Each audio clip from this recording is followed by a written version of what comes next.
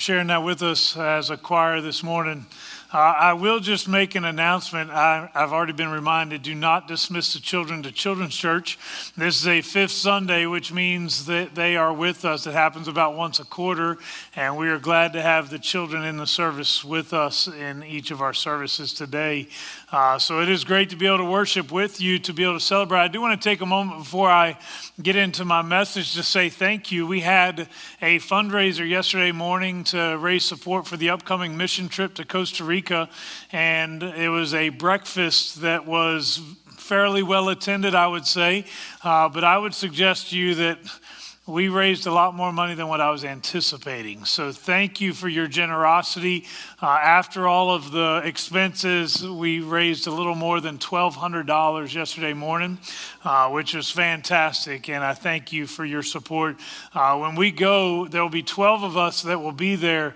But in many ways, it will be the entire church, because each time you help support that, you're helping make that happen. So thank you for participating in that manner. It is a blessing to be in the house of the Lord today. Let me pray once more. Father, it is a privilege to come before you. I pray that as we dig into your word now, that you would allow the word to speak to our hearts, that we might be changed. Help us to hear the word and to know exactly what it means to us. In Jesus' name, amen. For God so loved the world that he gave his only begotten Son, that whosoever believeth in him shall not perish but have everlasting life. Any of you ever heard that before? It is the greatest message that has ever been proclaimed. And when applied to our individual lives, it truly has the power to change everything. It not only changes the things we do, but it also changes the why we do the things we do. In fact, let me begin this morning with this question. Why do you do the things that you do? What is it that drives you each day? There are some that get up every morning just to be able to pay their bills. There are some that get up each day and they work just to keep peace within their families. There are some that are giving it everything that they have just to prove somebody else wrong. And still others are striving to accomplish some dream of success. What is it that drives you each day? Let me suggest to you that all of those answers that I just gave, they can be good answers, but they are imperfect answers. They can get you through for a little while, but they are not long-term answers to the question of purpose. For example, when I first surrendered my life to Jesus Christ, I had a friend who noticed that some of my behaviors had changed. When he asked why that change had taken place, I shared about my commitment to Christ. His response was, "Oh, I've been through that too. Don't worry, you'll be back to normal soon." Well, I was determined to prove him wrong. And so that became a part of what drove me in the early days of my faith. But at some point, I realized that just proving him wrong wasn't a good enough reason if I wanted to remain faithful to Christ. And think about this for a minute. If you pay your bills, there will likely be more bills coming due next month. If peace within your family is so fragile that you have to work at it constantly, there will probably come a time where that peace will run out. And if you achieve great success and all of your dreams come true, there will come a time that our earthly dreams will be handed over to another, and most often it will die. Matthew 6 gives us a glimpse of one of the greatest sermons that was ever preached. As Jesus preached what has become known as the Sermon on the Mount. In this chapter alone, he addressed many of the issues that would plague humanity. He talked about doing good to others. In other words, acting justly and loving mercy, the same things we talked about last week. He talked about prayer and he talked about fasting. He talked about avoiding worry. I wonder, do any of these messages still need to be preached today? I would imagine that all of them need to be preached today. But today I'm going to focus on one more point from his sermon. It's found in Matthew 6, verse 19 to 24. Listen to it for a moment from the New King James Version this morning. Do not lay up for yourselves treasures on earth, where moth and rust destroy, and where thieves break in and steal. But lay up for yourselves treasures in heaven, where neither moth nor rust destroys, and where thieves do not break in and steal. For where your treasure is, there your heart will be also. The lamp of the body is the eye. If therefore your eye is good, your whole body will be full of light. But if your eye is bad, your whole body will be full of darkness. If therefore the light that is in you is darkness, how great is that darkness? No one can serve two masters, for either he will hate the one and love the other, or else he will be loyal to the one and despise the other.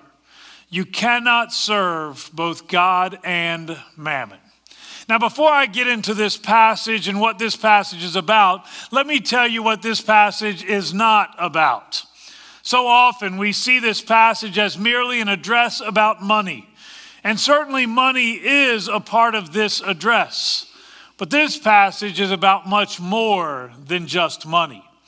This is about priorities and what's happening within the individual. This is about the fact that many of us are trying to serve two masters. We walk a fine line that allows us to have one foot in one world and another foot in a different world. But there can be only one. That has been the theme of this series. So hear me out for a moment. I'm not sharing this because the church is in financial trouble. The truth is that today is the last Sunday on our current church year. Tomorrow will begin a new year for us. We will finish this year in the black financially. And yes, I do want you to be generous in your financial support for the upcoming year, as your generosity will equip us to accomplish much in the year ahead. But there are two other reasons why I want you to live generously. First, and I'm going to order them in the order of most important or least importance. First, you will be better off because of your own generosity. Sometimes we think it's all about supporting the church. Actually, there's a lot more to it. You will be better off because of your generosity. 2 Corinthians 9, verse 6 through 8 says, each of you should give what you have decided in your heart to give, not reluctantly or under compulsion, for God loves a cheerful giver. And God is able to bless you abundantly, so that in all things, at all times, having all that you need, you will abound in every good work. And Psalm 112, verse 5 says, good will come to those who are generous and lend freely, who conduct their affairs with justice. And Acts 20, verse 35 says that it is more blessed to give than to receive. Let me share one more with you from Proverbs 11, verse 24 and 25. It says, one person gives freely, yet gains even more. Another withholds unduly, but comes to poverty. A generous person will prosper. Whoever refreshes others will be refreshed. The point is that when you are not generous, you are actually cheating yourself. It's not about cheating the Lord, or it's not about cheating the church, meeting the needs of the church. In other words, being generous is good for you. But the more important reason for generosity is that our generosity serves as an expression of our appreciation to God for what he has already given to us. To the moth and the rust that can destroy. Last year, with a deteriorating economy and the fragile nature of the stock market, both moth and rust got into my retirement accounts. Add to this the craziness of a housing market that has caused so many people to be unable to afford decent housing. And then there's simply the unexpected. Imagine that you've saved up for something, but then you've got to spend it on something else that you did not expect. Maybe a septic tank problem, an expensive auto repair, or some type of medical procedure. It doesn't take long to see how moth and rust can destroy. And the next thing you know, it feels like somebody has broken in and stolen everything you worked so hard to attain. And even if your accounts continue to grow, Many of us will never truly have enough. In Ecclesiastes 5:10, wise King Solomon is identifying all the meaningless things that humanity tends to pursue. And he says, whoever loves money never has enough. Whoever loves wealth is never satisfied with their income. This too is meaningless. I asked you at the beginning today, what is it that drives you? Well, when money is your motive, it is never enough. And I ask you again, what is your motive? Remember, we're not just talking about the external here. We're not talking about money. We're talking about the internal. What is it inside you that drives you when you get up in the morning? What's happening in your heart? What do you live for? I know that most of us have already figured out that what we're supposed to say there is that we live to please the Lord. But is that true? Verse 21 says that where your treasure is, there your heart will be also. In other words, where you invest your time, your money, your efforts, or whatever else it is that you have, it all reveals a lot about what is truly important to you. Used to be, we used checkbooks for everything. And I remember hearing a pastor say that if you really want to know what's important, you open up your checkbook and see where you're spending your money. Nobody uses checkbooks anymore. Well, very few people do. We do everything online. But the reality is that our bank accounts do reveal an awful lot about what's important to us. And keeping in mind the idea of prosperity in this life being so fragile, I challenge you to consider the fact that one day, all that you have will probably belong to someone else. So why not make sure to use what you have today for something that will live well beyond you? In Luke chapter 12, verse 13 to 21, Jesus tells a story about a wealthy man. He seemed to continually be blessed, to experience more and more prosperity.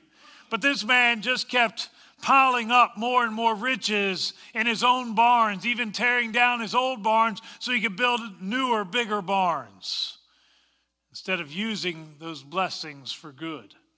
Finally, God holds him accountable. Verses 20 and 21 there from Luke chapter 12 says this, "But God said to him, 'You fool, this very night your life will be demanded from you. And then who will get what you have prepared for yourself? This is how it will be with whoever stores up things for themselves, but is not rich toward God.'" I think God's question in this particular message, parable, is brilliant. Then who will get what you have prepared for yourself? Prosperity is so fragile. I want you to know today, I hope that all of you are prosperous. I hope that the Lord blesses you and that you become some of the most prosperous people ever to have walked the face of the earth. But having prosperity does not make everything good in your life. Prosperity is fragile. I have a friend who pastors another Wesleyan church. Their church does an incredible outreach event every year at Christmas time. But truthfully, money has been an issue for them. Then one day, one of the aging church leaders approached the pastor. He wanted to give to help make sure that that ministry would continue and maybe even expand. That leader has since passed away. Yet his generosity is still reaping fruit. This past year alone, that pastor shared with me that more than 3,000 people heard the gospel of Jesus Christ, partially because of the generosity of that man. Even though he is no longer here, the long-term investment that he made will not be tarnished. It will not be stolen. The moth and rust will not cause it to decay. You know, I told you that this is not just about the external. It's not just about what you do with your money, but it's about the internal and what's going on in your heart. Listen again to verses 22 and 23. "The lamp of the body is the eye. If therefore your eye is good, your whole body will be full of light. But if your eye is bad, your whole body will be full of darkness. If therefore the light that is in you is darkness, how great is that darkness? I'll be honest with you, that doesn't even sound like we're talking about money. It didn't sound anything about a conversation about money. Some of y'all are looking at that and you're thinking, well, my eyes aren't really that good. Does that mean I'm full of darkness? Actually, separate issue here. This is about what is truly taking place inside the body. I'll tell you, my eyes aren't what they used to be. I can't see things the way that I used to see it. And y'all are looking much better, actually.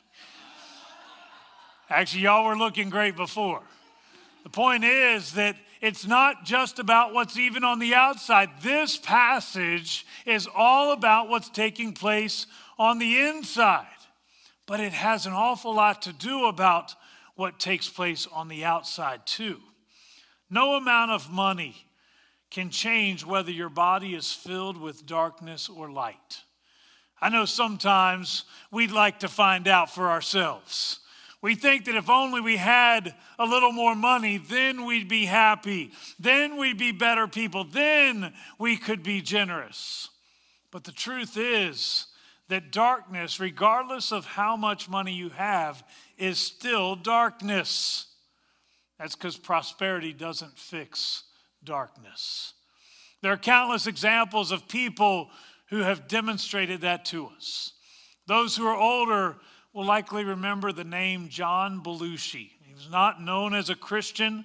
He was one of the original funny men of television. He was one of the first 7 cast members on Saturday Night Live. He would also star in a couple of movies. One was a very raunchy movie, yet financially successful. It's called Animal House.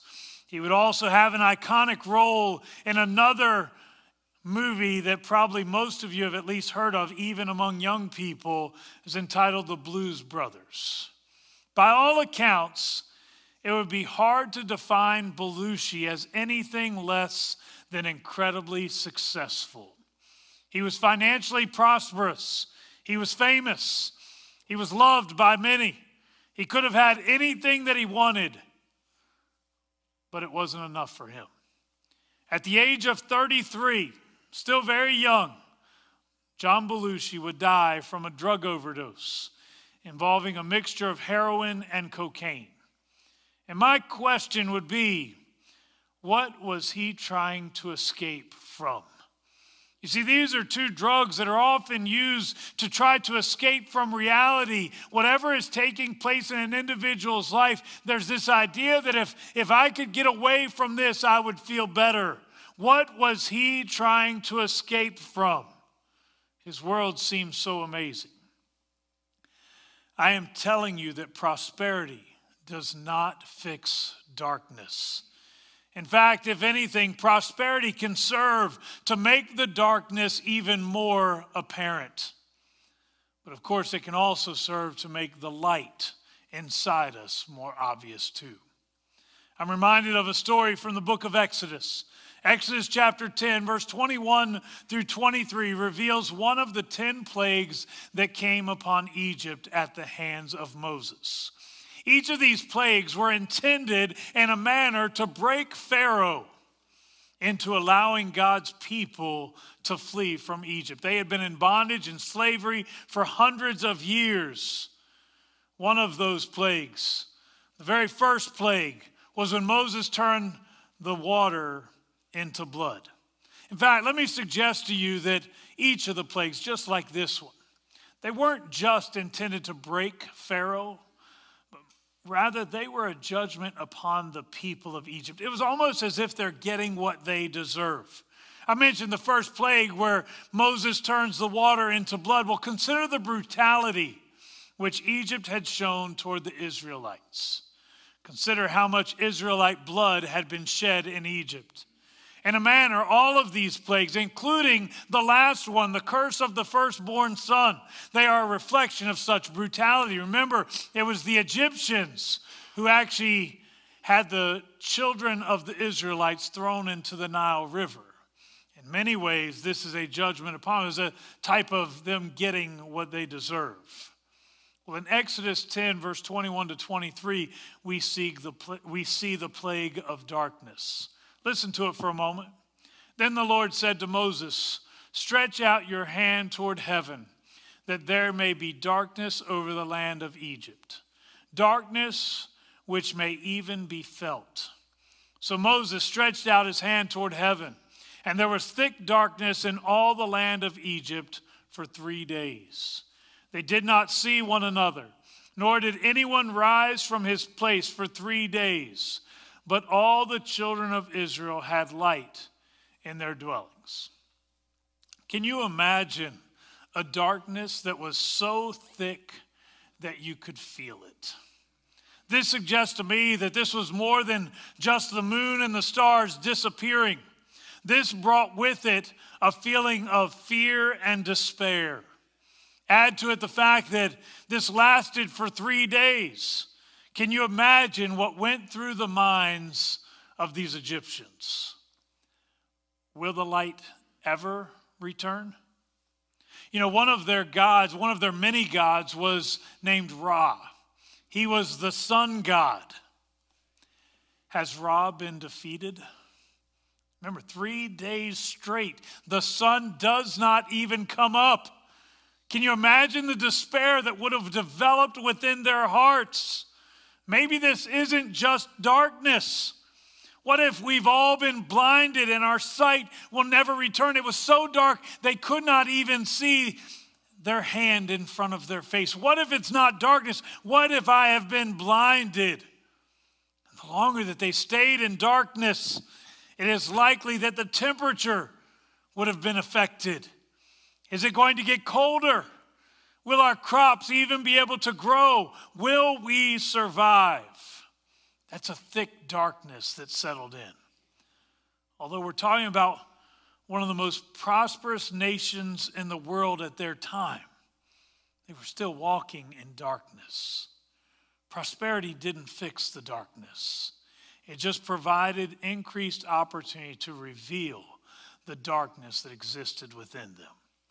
In fact, such darkness has been on display long before Moses stretched out his hand in our passage. I would suggest to you that, unfortunately, none of that has changed in our culture today. Darkness is still dark, even in the midst of great prosperity. And I would add that darkness just comes in different forms. I mentioned that each of the plagues were, in a manner, an indictment upon the brokenness which existed in Israel, the darkness that was already present. Well, I ask you, what is your darkness? What is your problem? What is it that causes such darkness in your life? You need to know that the only thing that can change darkness is not prosperity, it is light. And I want you to know that Jesus is the light of the world. I love the way Isaiah states it in Isaiah 9, verse 2. It says, "The people walking in darkness have seen a great light. On those living in the land of deep darkness, a light has dawned." That is a messianic passage that points to the coming of Jesus, the light of the world. In the midst of great darkness, Jesus comes in to bring hope. And how great is that light? Think about it. In the darkest of moments, even a little bit of light can seem quite significant. We have a little night light that we keep in our bathroom.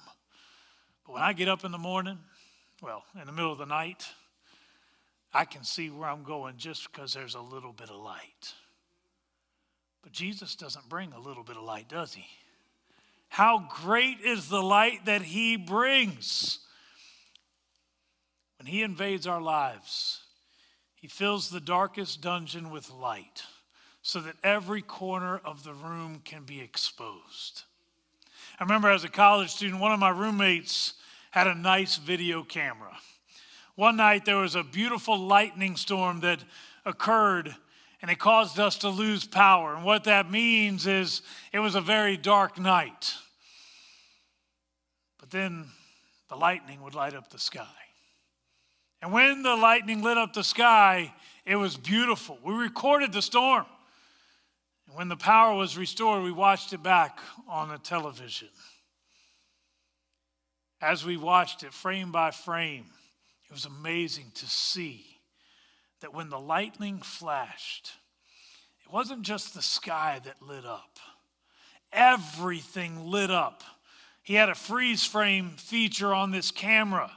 And what we would do is we would stop it, and it would look like it was in the brightest part of the day with the sun shining, and everything was incredibly bright.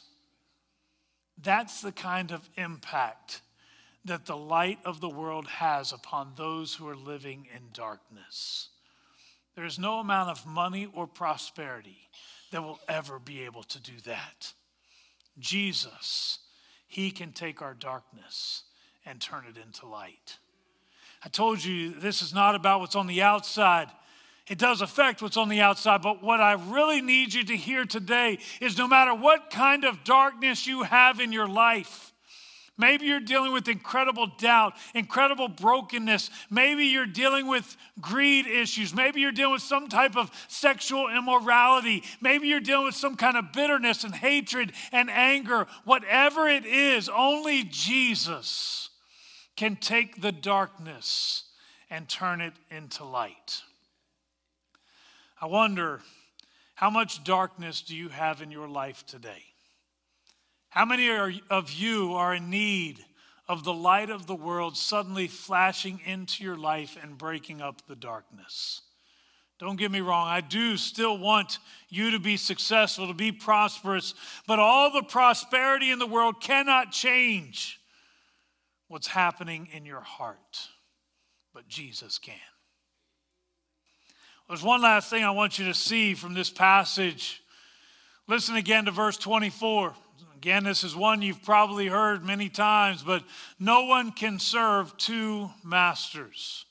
For either he will hate the one and love the other, or else he will be loyal to the one and despise the other. You cannot serve both God and mammon.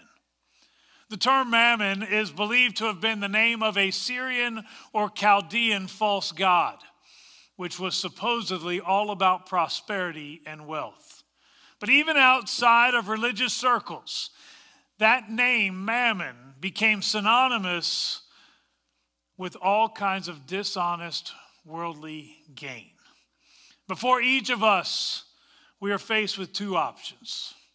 On the one hand, we see a personal God who loves us more than life itself.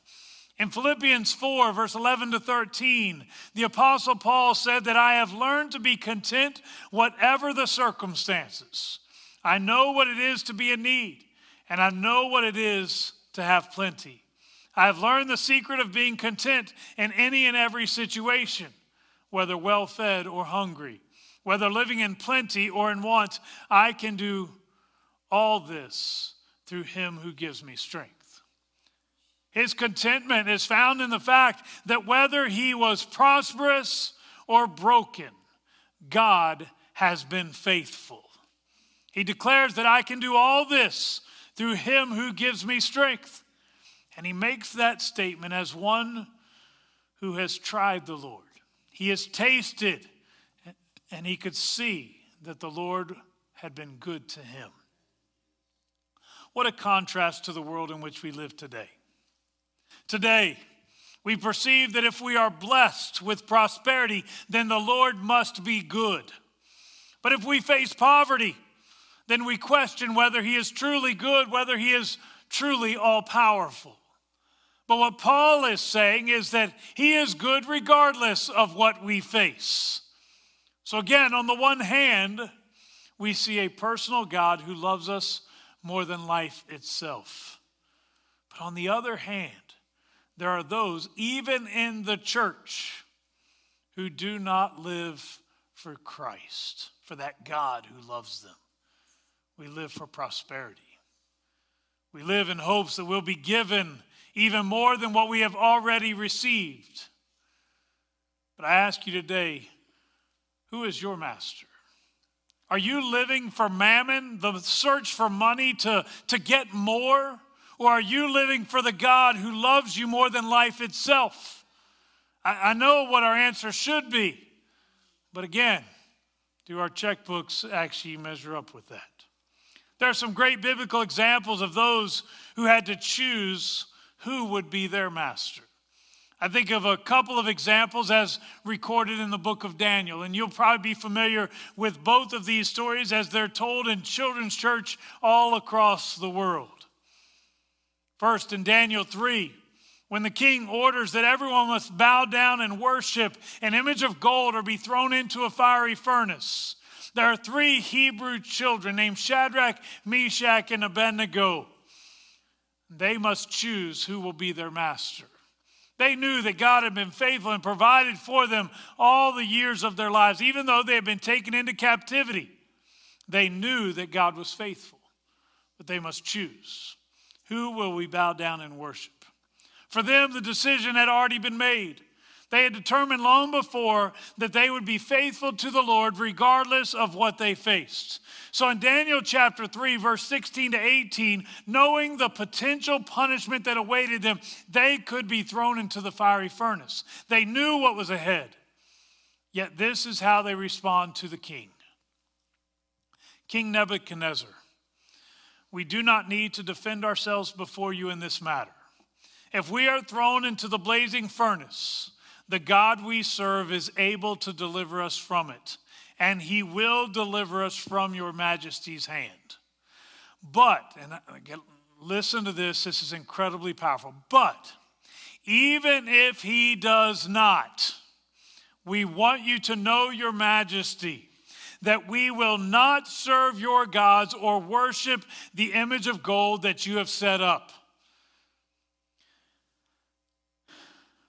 They have already determined who will be their master. Now there's a sense of confidence as they speak. We know that our God is able. They even state, he will deliver us. And I don't know how they knew that, if the Lord had already told them, be faithful, I will provide. And that's certainly possible. But they are confident when they speak. But then they kind of hedge that confidence with, but even if he does not. What they are saying is, I don't need his continued blessing for me to be faithful. He has already been good to me. He has already blessed me more than I deserve. And I have made my choice as to whom I will serve. Now, this passage turns into a great story as Shadrach, Meshach, and Abednego indeed are thrown into the fiery furnace. But as they're thrown into the fiery furnace, the Lord meets them there. And the Lord delivers them. And eventually Nebuchadnezzar yells into the fire because he sees not 3 men walking around in the fire, but 4 men. He says the 4th one looks like a son of the gods. What that means is the Lord actually showed up in the fire with them.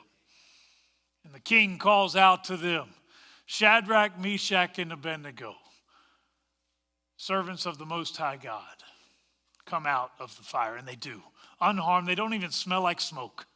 You ever been around somebody who smelled like smoke and after a while you smell like smoke? They don't even smell like they've been near a fire. Because God did something. But I want you to notice, even if the Lord had not rescued them there, they had made their decision. The same thing would happen later with Daniel, just 3 chapters later. Nebuchadnezzar had died, and a new king is in charge. And King Darius is manipulated into a decree that forbid everyone from worship of any other god except the king himself. And if they should worship any other god, then they would be put to death, thrown into a den of lions. Well, Daniel, in his case, he must choose who will be my master. Would he worship the king, or would he worship the one true living God? Y'all know the answer to that question. He ends up being delivered from the lion's den. And actually those who have manipulated the king into issuing this decree, they are killed instead. Here's the thing. Daniel had to make the choice. Which one will be my master? You need to know that every one of us must decide who will be our master. We serve a jealous God, and he will not be okay with us choosing joint custody. He doesn't want us part-time. He doesn't want us with one foot in this world and another foot in this world. He doesn't want us just on weekends. There are many of us who have acted like God has joint custody of us. He gets us on Sundays, but Monday through Saturday, we live for mammon. In fact, we live in a culture that tries to compartmentalize our faith. They say that if you want to be a Christian, well, that's up to you, but keep your faith to yourself. It doesn't need to become a part of your life in the workplace or in the political realm. And I suggest to you that that is nothing but foolishness. This is not a joint custody where one moment you have God and the next moment you don't have to have God. You must choose for yourselves whom your God will be. Who will you serve? He is either the God of everything in your life, or he is the God of nothing, because he will not settle for just joint custody. You must choose who will be your master. There can be only one. Let's pray. Father, as we come before you, Lord, we do know that there is a financial element to this sermon just because of the text that we read. But we know that there's so much more to this than just money. Lord, there are so many things that have taken a position of importance and priority in our lives, and they should not be. Father, I pray right now that you would help us. Help us to get our priorities back in line. Lord, as we choose today, Lord, my hope is that every person in this room will be able to say that I choose Christ above all else. He will be my master. He will be my Lord. Lord, I pray that it would be evident in every aspect of our lives. Father, we confess that there have been times that we have fallen short of that. And we ask for your forgiveness and grace. Lord, I pray that from this moment forward, we would walk as those who are fully devoted to you. And although we'll be aware of other things that are taking place in our lives, Lord, I pray that you would help us to keep our eyes fixed on you, the author and perfecter of our faith. Lord, may we never become so distracted by everything else that we take our eyes off of you. Father, I pray today that you would bless this church, these people. I do pray that you would give them incredible prosperity on the outside. But, Lord, if they are still filled with darkness, it's useless. So I pray today that you would invade the darkness and replace it with light. Lord, I pray that you would have your way in our hearts. We'll give you praise for what you do. In Jesus' name, amen. It is such a blessing to be able to be with you. And, just because I did talk a little bit about money, I'll just mention in closing, as you leave, we did not take up an offering, but there'll be people outside that you can see on your way out, and they have a basket. So thank you for being with us this morning. Go in peace.